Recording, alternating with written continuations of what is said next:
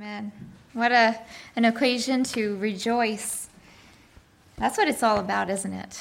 And so this morning, for those who don't know who I am, my name is Erica, and so today we're continuing our series on growing in knowing, and it's a series that we started in the beginning of this month. And so before we start, I just want to take a moment to pray. Hallelujah. Lord, I just want to thank you, God, for your word.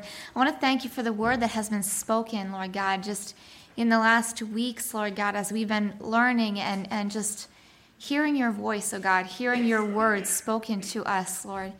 And so today, Lord, I just invite you, Holy Spirit, to come to speak to your people, illuminate the minds, Lord God, to your word, to what you want to speak specifically to every individual here, Lord.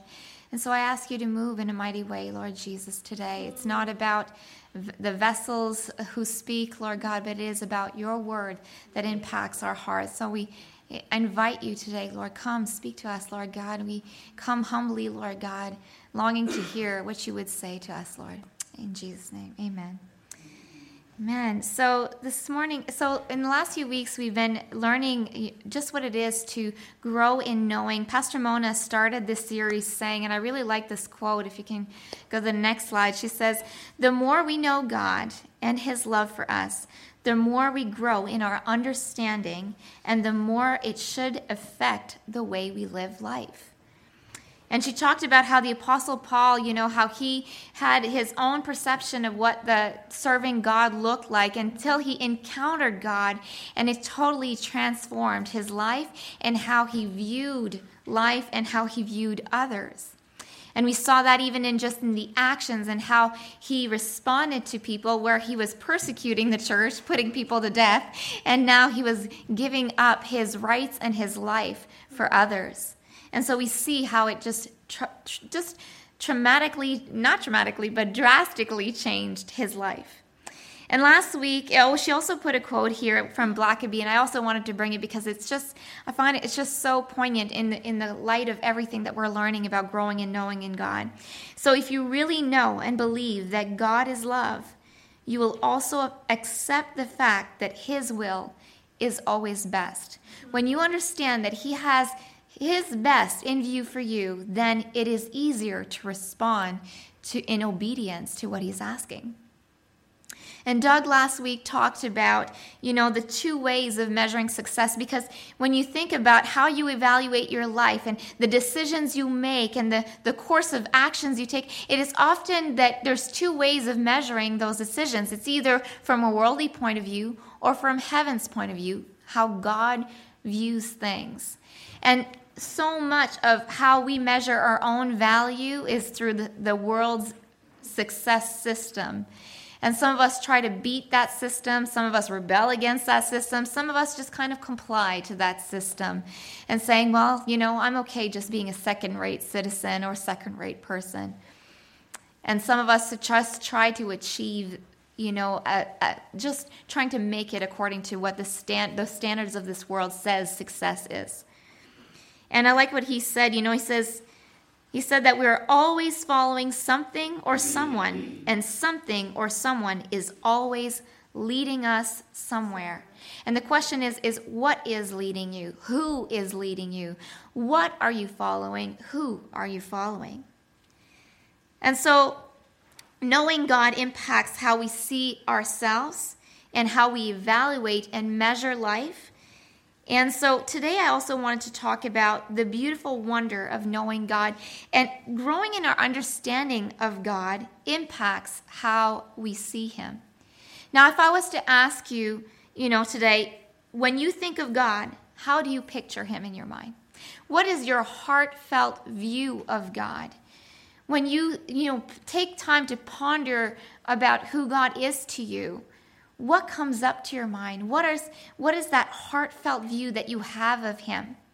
When you come to reading the word, are you already starting reading the word with that presupposition that I'm going to be in trouble, I'm going to be judged, or I'm going to have to live up to a standard that I can't measure up to? Or do you see God in the fullness of who he is? And we're going to be talking about the glory of the Lord and what that means to understand the glory of the Lord.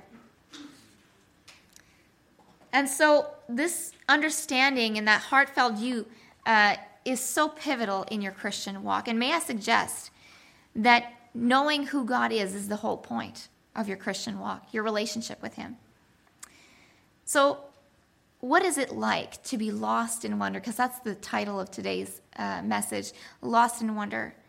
And so in the wonder of God that's being in his presence. So before I start that, have you ever been around people who only come to you when they need something?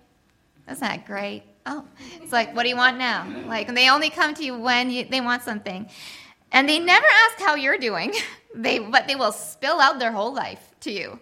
Yeah, I mean, you kind of almost don't need to be there for this conversation. And so, but isn't that sometimes how we do life with God? We forget that God is a person. And this is how we respond, interact, and how we do relationship with God. But you know what? A lot of us, long for healthy relationships, and that's how God created us. But some of us, I know for me, for the longest time, I struggled with, being awkward in relationships and how to do relationships. And sometimes if you've grown up in a dysfunctional home, doing relationships in a healthy manner where you actually care about the other person and what they think, and it's not just all about you. Sometimes you've been raised in an environment that's like that because it's been generation of generation that had to fend for themselves, who were in survival mode. And so it didn't allow for you to develop healthy view of relationships or even how healthy relationships function. And then you find how it's just difficult to do relationships, and then you don't understand why people don't want to be around you or tend to go towards you, or you feel that rejection from people, because when we respond in that way, when we make it all about us, when if you're only coming to people for what you need, or if you're only coming to people to tell them your stories, it doesn't make it very appealing for you to be around them. It doesn't make it very appealing for them to have you around, because it's like, okay, well, they're not interested in my life. All of us long for someone to be interested in our life. All of us long for someone to care about what we're going through and who are attentive to us. That's that connection need. We were created to connect. And so when that is broken, it seems like life is just so much more difficult. And then we feel that loneliness. We can be surrounded by people, but feel such tremendous loneliness. And so for me, in my relationship with God, I sought what God could give me instead of seeking close relationship with him. And I know I've mentioned this before, but Pastor Mona had kind of confronted me on this issue. She said, you seek the gift and not the gift giver. When I was sick, I just wanted healing, and when I went to God, it wasn't about my relationship with him. It wasn't to relate or to connect with him. It was just to get my needs met in that time. And so, and I asked things of God, and I asked God to give me what I wanted so that I could, like Doug talked about, so I could measure up to that level of success that the world gives. And so I'd ask God to give me things so that I could fulfill that success, and that's never what God intended to. Because God has so much more for us than that. But that so much more is what our hearts really long for, and that is to connect. Because that is what was broken in the garden. That is what was severed in the garden. It was that connection to God. And so I had no regard for God himself and only what he could do for me. I would sing his praises, serve him faithfully, yet was broken into the idea that this level of relationship we had, I was settling for that. Like, God is there, and I was okay with that because that's all I knew. But God wanted so much more for me. God wanted to connect with me. I mean, that's why he died on the cross for us. So today I want to talk to you, and this is the wonderful thing about the Bible, is that God gives us examples, and he gives us insight through stories and through the history and through the people that have walked with him in the Bible. And today I want to talk to you about Moses. And this is a man who discovered the wonder of God, and he got a taste of who God was, and he longed for more. And so like Doug was talking about last week, when it comes to measuring success, in the light of this world where Moses was growing up, now his mother put him in a basket, the Pharaoh's daughter rescued him, so he was raised in the courts of the king. He was given the best education. He had access to all kinds of riches. So he had money, he had influence, he had education, he had status. So in the light of all that the world has to offer, he had it. But yet something cried in deeper within his heart. And he said, and he saw his brothers suffering, and he decided to take matters into his own hands. And he saw the failure and the shortcomings of his own wisdom and of his own actions. And what that caused for Moses was for him to run away and spend many years in the desert as a shepherd. So all his prestige was stripped away by his fears and his failures. That's what happens with the success of this world. It can be taken away. So if you find your identity in these things, if you find your sense of worth, your sense of security, all of that can be stripped away. But no one can take away our God from us. And that's why we can trust in our God, because he never leaves, he never moves, he is unchanging. He is the beginning and the end. He is faithful and constant and powerful and sovereign. So sometimes God allows us to lose everything so that we can find everything that really matters, namely himself. And I remember going through that journey of my life where this is where I found my identity, was in serving others. I found my sense of safety, and that's how I did relationships with people. But it was such a superficial level of relationship with others. And honestly, to be quite honest with you, I didn't enjoy and delight in people's presence. Because it was always a job that was before me, a task that was before me, so that I could feel safe and secure. And so I served others, and I did it well. Because that's, that was one area where I performed well in serving and giving my life. And it looked all good and fancy. And it looked like good self-sacrifice. It looked very, very, righteous. But my righteousness fell short because it was empty. And so we see everything that Moses goes through. He has his burning bush experience. After he's been stripped away from everything, he finds God in the desert, calling him by name. And that is the beginning experience that Moses has with God, his encounter with God. And you know what? He didn't have the Bible. So the audible word of God was that was his starting point, what God spoke to him.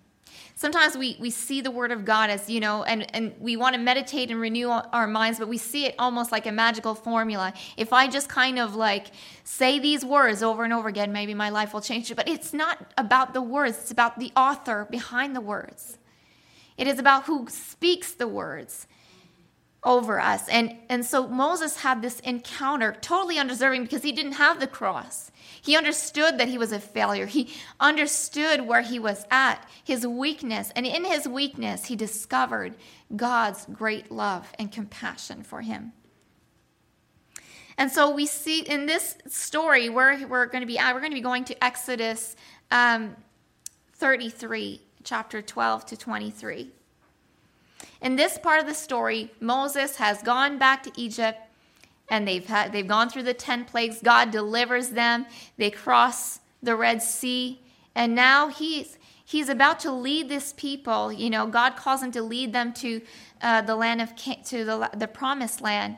But you see, before he continues his journey, Moses understands that he needs someone much greater than him to lead this people.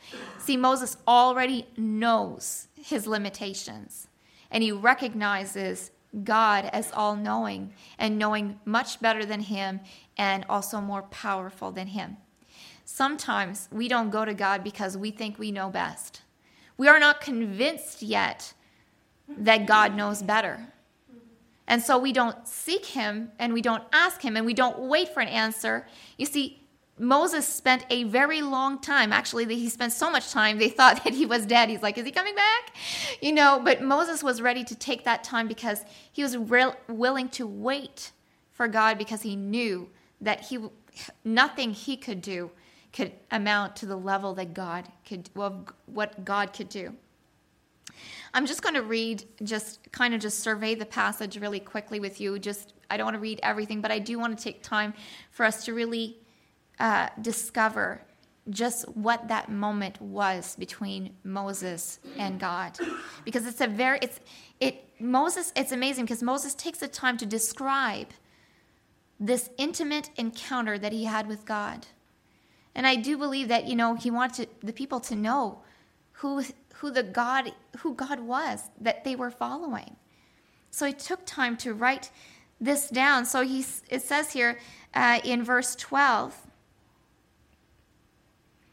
He says, "Then Moses said to the Lord, 'See, you say to me, bring up this people, but you have not let me know whom you will send with me.'" And because God in the previous verses, "I'll send an angel with you, you're not going to be alone." He says, okay, well, you didn't specify who specifically is coming. I'm not going anywhere without your guidance, because I know that I can't do this.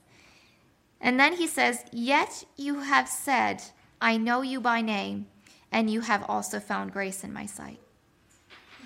And I think this is the key starting point where Moses starts in his conversation with God.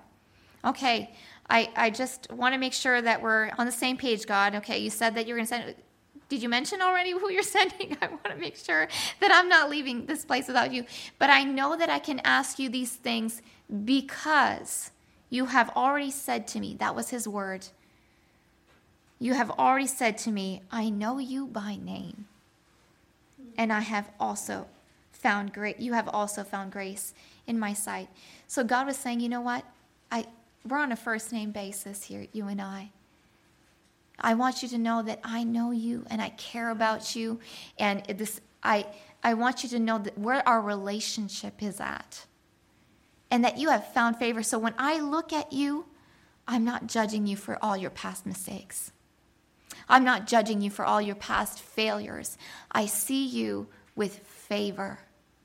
And that's the intimacy that Moses had. He was not perfect, as we get to see, later on in history. He made his fair share of mistakes. But he got to discover who God was. And I think that the greatest truth to understand, and when it comes to grace, is when we get to understand who God is when we know what he thinks of us, what his character is like, that he's trustworthy, and that we can come to him.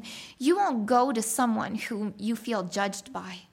And if that's their perception of God because of all your past experiences, because you know what? When you get saved, there's no delete button to all the programming that you've been through from childhood. That takes renewing of your mind. That takes God cleansing you from all the negative messages that you've gone. But you know what? That doesn't go by itself. Those areas, those messages need to be surrendered to the cross and replaced with the truth of who God is. And so this is what the basis. See, Moses wasn't going with all the history that he had gone through. He's going with the history of what God said. Okay, you know what? I'm asking you these things because you have said that you know me by name. Okay, that means that you care very intimately about me. And also that when you look at me, you're not looking at me with disappointment. You're not looking at me with anger. You're not looking at me with frustration or rejection. I found favor in your sight. And see, Moses really, really needed to understand this because, you see, where the Egyptian society had rejected him, his own people and family often turned against him. He knew that he had found an undeserving, intimate relationship with someone far greater, far better, far holier, far more important than him. See, he would need to have a solid foundation because over and over and over again, the people would question him. If he found his identity in his leadership style, let me tell you, he would not have gone very far in the desert. And people would have gone right back. He had to stand on a much more solid foundation. And that became the basis for his decisions and the direction that he would take, because he knew that God loved him. He did not find his acceptance in all his education. He didn't find his acceptance in his family members. He didn't find his acceptance in his position, because it would be questioned over and over and over again. Even his own brother and sister would turn against him at moments. And so that's why he needed to know have that intimate relationship. And I do believe that that's why Moses waited upon God. Because he understood, he got a taste of understanding what the love of God was and his sustaining power was. And in verse 13, we see from that what he now knows of his relationship with God, Moses draws in a little closer and recognizes now that his own leadership, his own wisdom is lacking, and he requests God guidance. So in verse 13, he says, "Now therefore, I pray, if I have found grace in your sight, show me now your way, that I may know you." See, Moses wasn't satisfied with just what he had previously learned from God. He says, I want to know how you're thinking. I want to know what direction you want me to take, because in that I will get to know you better and more deeply. And that I may find grace in your sight, and consider that this nation is your people. And he puts back the responsibility back on God. He's like, they're not mine, they're yours. I need help, because, these people belong to you. I want you to consider, these people belong to me. I'm not taking up this charge on my own shoulders, because I can't carry this. I can't carry these people. And that's where he understands what belongs to him and what belongs to God. And so he's not crossing any boundaries. God, these people, they belong to you. They don't belong to me. But I do want to know how you think. I want to know what your plan is, because I want to know you personally. It wasn't just about knowing God's plans to make his life better or easier, but it was also because he wanted to know more of who God was. And in verse 14, God grants his request, and he says, "My presence will go with you, and I will give you rest." And there's rest when we're not carrying the load on our own shoulders. When we have that connection, that relationship. A lot of our anxieties, and I know that for me, if I don't spend time with people for a very long time, my anxieties and my depression level will go up. I don't know if you guys have experienced that during COVID when you're living by yourself. Oof. We need people, but we need God even more. And so in verse 15 and 16, because Moses has discovered God's heart, God has called them as a people to make a difference in this world. So he's recognizing this isn't just for our own benefit, but this is about, God, your reputation and how you will be known amongst the nations. And so he says in verse 15 and 16, he said to him, "If your presence does not go with us, do not bring us up from here." He says, "For how then will it be known that your people and I have found grace in your sight, except if you go with us?" He's saying, just being a believer by name alone is not enough. I need the indwelling presence. And they didn't have the inside dwelling, but they had the dwelling presence of God in their midst. And that is where their power lied. He understood that it was not in human effort. It wasn't because they were better than others, because God had chosen them. No, he understood that the whole value laid in who God was and who God is. And so what we've been learning over the last few weeks in our Bible study is just so in line with this, because what sets us apart is not that we're better than others as believers or Christians. It's not because we're a higher breed of human being, definitely not, or that we live according to a higher moral code. That's not what sets us apart. It's not because we're nicer people. No, the difference is, what sets us apart is that we are alive in Christ, is that we have that connection. Being alive means that we are now in union with Christ. What was severed in the garden is now reconnected because of Jesus, and we have his indwelling life within us. That's what sets us apart. We're not better human beings. Trust me or not, the difference is the indwelling presence of God. He is the difference, and he alone. And so in verse 18, then, Moses goes a little further. He says, okay, please show me your way that I may know you. And then he says, I want to know your glory. He says, please show me your glory. And for some of us who have grown up, who have been raised, in church, and because of some teachings, whether legalism or prosperity or even just the manifestation movements, the whole goal behind those movements in those times is experiencing the glory of the Lord was a movement that had your emotions and senses involved in feeling God's presence. And that was kind of like the focus. But then the focus of the glory of the Lord became people, became us. It's all about feeling my need. But they lost sight of what the actual glory of the Lord is. And that in that, the focus was all about the experience and not the person. And so Moses' request was not for a display of God's power or even the warmth of his presence, but he hungered for something more. Moses wanted an intimate knowledge of God himself. And that is why God hid Moses in the cleft of the rock and manifested his glory. And what that was the fullness of his person, his character, the one who is compassionate, gracious, and just. And so this is what we see. And if you can follow with me in Exodus 33, 19 and 23, 19 to 23 says, then he said, I will make all my goodness pass before you. He says, so that's part of the glory of the Lord, is understanding the fullness of his character. And where he starts with his character is my goodness. I want you to understand my goodness.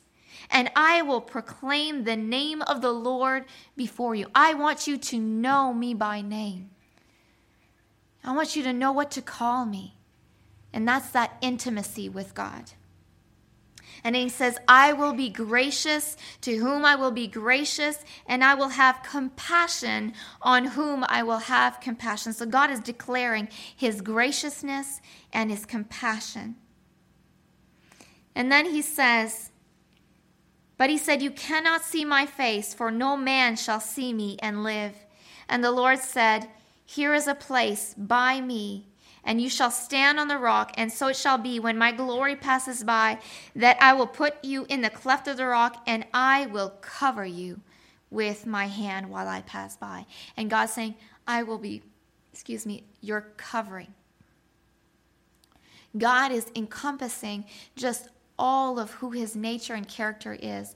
And as it takes time to develop that intimate fellowship with God, sometimes we're so preoccupied with our own lives that we lose sight of who God is and the whole point of the gospel. Jeremiah 9:24 says, but let him who glories in this, that he understands and knows me, that I am the Lord, exercising loving kindness, judgment, and righteousness. God wants you to know that he is the standard of love. He is the standard of justice, and he is the standard of righteousness. And for in these I find delight. And I read this quote by John Eldredge, and I didn't put the whole quote there, but I just put the ending. But he said, something awful has happened, something terrible, something worse even than the fall of man. For in that greatest of all tragedies, we merely lost paradise, and with it everything that made life worth living. What happened since is unthinkable. He says we've gotten used to it. We have gotten used to walking in darkness and not in the light of God's presence and his character and his nature. He says we're broken into the idea that this is just the way things are. The people who walk in great darkness have just adjusted their eyes. And so we settle, as I settled for the level of relationship that I had with God. not experiencing the greater glory of his presence. And so and I got this quoted actually in the book from Neil Anderson, and he says, they have grown accustomed to the darkness and find it difficult to believe that they are indeed accepted by their Creator. Some people have just settled for that feeling, settled for that belief that's still within them, that message that still impacts how they do life. They're not fighting off this lie. They're not exposing or renewing or seeking after for God to break this in them. But you know what? That has not gone away. Just because you've accepted Jesus, that message has not gone away. This is a message that the world gives us. God wants to renew and give you freedom, and there's so much freedom when you understand your identity in God, when you understand who God is and his character and his nature and how just and fair and loving he is. And what he sees, do you know that when God looks at you, he looks at you with favor? If we understood that, how it would impact our lives, how it would change how we respond to others, and how it would change how we enjoy life, how it would change how we walk in our giftings as God created us to be. But because we've settled for the darkness, we never get to experience the fullness of God, and we never get to experience the fullness of who he created us to be. And you know what? The world doesn't get to experience it either. And that's why Moses said, I won't go anywhere if you're not with me. I will not lead this people anywhere that you're not. We need God. We need his presence. We need to understand how loved we are. We need to understand that we find favor in his sight because of Jesus, not because of anything that we've merited. And so Jesus died on the cross and rose again to give us union again with God. And that's what we lost in the garden. We lost that deep connection that we long for. They had uninterrupted connection and union with God. And spiritual death meant not having that connection any longer. And we have become accustomed to being disconnected from God.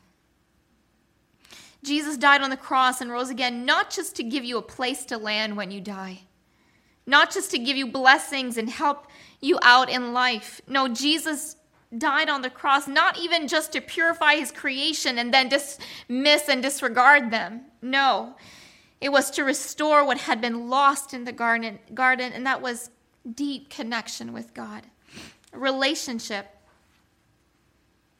And we see in Scripture that Moses had received God's promise. Yes, he had seen God's power and been guaranteed God's presence, but Moses wanted God's person, not just the gift, but the gift giver.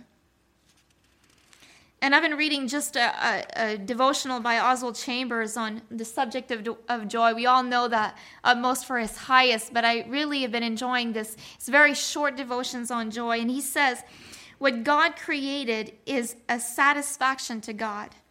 But until we come to know him, there is a great deal in his creation we just shrug our shoulders over. So what he's saying is that we don't even get to enjoy what God has created. We don't even get to enjoy what God has given us because we are so dissatisfied. When you are truly connected to God, you get his heart, and then you get to enjoy. He enjoys the creation that he has made. And then you get to enjoy. And I can tell you now that I find my identity in God, it's not perfect, but the greater I know my identity in God, the more I enjoy people. The more I delight in people around me. And the more I enjoy the very things that I have. And the discontentedness and everything that the world claims for success, the standards, career and all those things are empty. As Paul says, he says, I put away all those things. They're not worth it anymore. Really what's worth it is Christ. because in him, when I truly know him, I have his heart, I get to see life in a different light. And I get to enjoy the beauty that is around me in people and in the blessings that he has already given me. In that place where I was in darkness, when I walked in darkness, I could not enjoy everything that he had already given me. I always longed for more, not even recognizing what I had. And so he says here, once we come to understand God, we are delighted with his creation as he is himself. A child enjoys what God created. Everything is wonderful to him. So as we grow closer to God, we begin seeing life from his perspective, and all that we have been running after loses its appeal, and we discover greater joy. I used to take this scripture so out of context. In Psalm 37, verse 4, it says, "Delight yourself in the Lord, and he will give you the desires of your heart."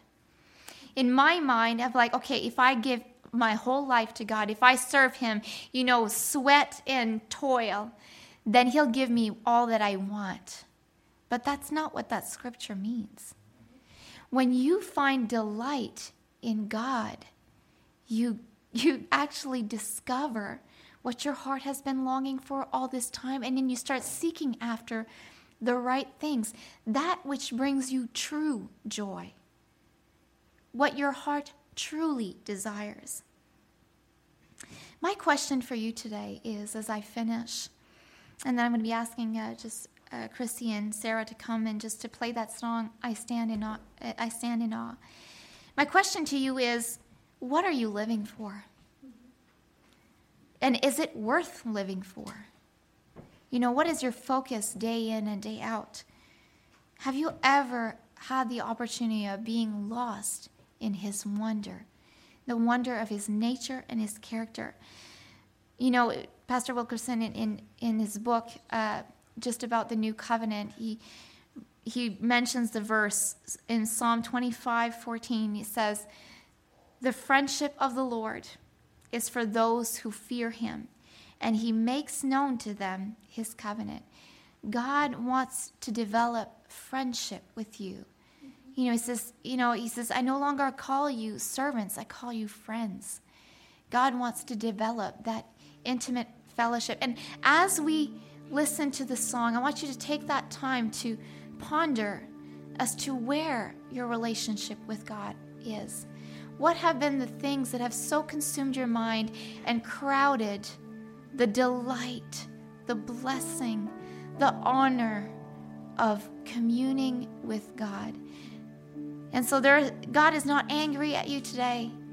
God is calling you to something so much greater. Hallelujah. I want to finish with this illustration, actually from Erica's life. For all those that did not know, several years ago, she had somewhat of a burnout, and she had come to my place after the second year, and she submitted to God's will to come. And I just want to show you, what does it look like to get to know God? What does it look like? Sometimes we just make it so complicated, so big, and so difficult at times. And I remember I get up every morning, and I brought her into my home knowing that the assignment was that God wanted to restore her. And I usually don't look to things. I just let God do what he needs to do. And so she got up. I never asked her to get up in the morning. She'd get up with me and get her coffee, go in the living room, and I'd be in my sitting area. And after several weeks, I would see her come into my sitting area and sitting on a chair oppose me, across from me, and I'd go, "Oh, Lord, this is my time with you." And God said, "Be quiet, be still." And so she would come and join me there. We'd say nothing. She'd have her time reading the Word. I'd be reading my Word. We'd be trying to get to know God together. I said nothing. She said nothing. A few weeks would go by. She was on the couch. I went, "Okay, God." But little by little, she was showing me how she wanted to delight in the Lord. And so she would sit there, and a few more weeks would go by, and all of a sudden I felt the presence right beside me. And I turned around, I went, Erica, why are you sitting beside me? She said, because I just want to know what you're writing in your journal. And it just dawned on me today, that's what it is, to start seeking and knowing God. You know, we start afar and we come back, and little by little, she found her place. We even know that we see this physically, spiritually, that's how we do it. You know, don't complicate it. Come to God little by little. And as she came to discover who God was, she discovered the gift giver. And she received the gift of healing and restoration. And that's what God wants to do for you. Get to know him and the wonder of his love for you as she has. And you will discover, as she has, how faithful he is. Father, I ask this morning, Lord, that you just let us learn how to delight in you.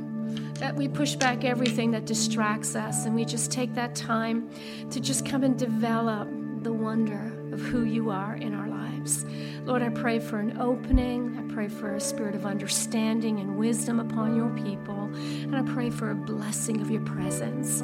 Thank you for your word this morning. We ask, Lord, that you would go with your people with courage and boldness, Lord, that you would just cause them to want to know who you are intimately.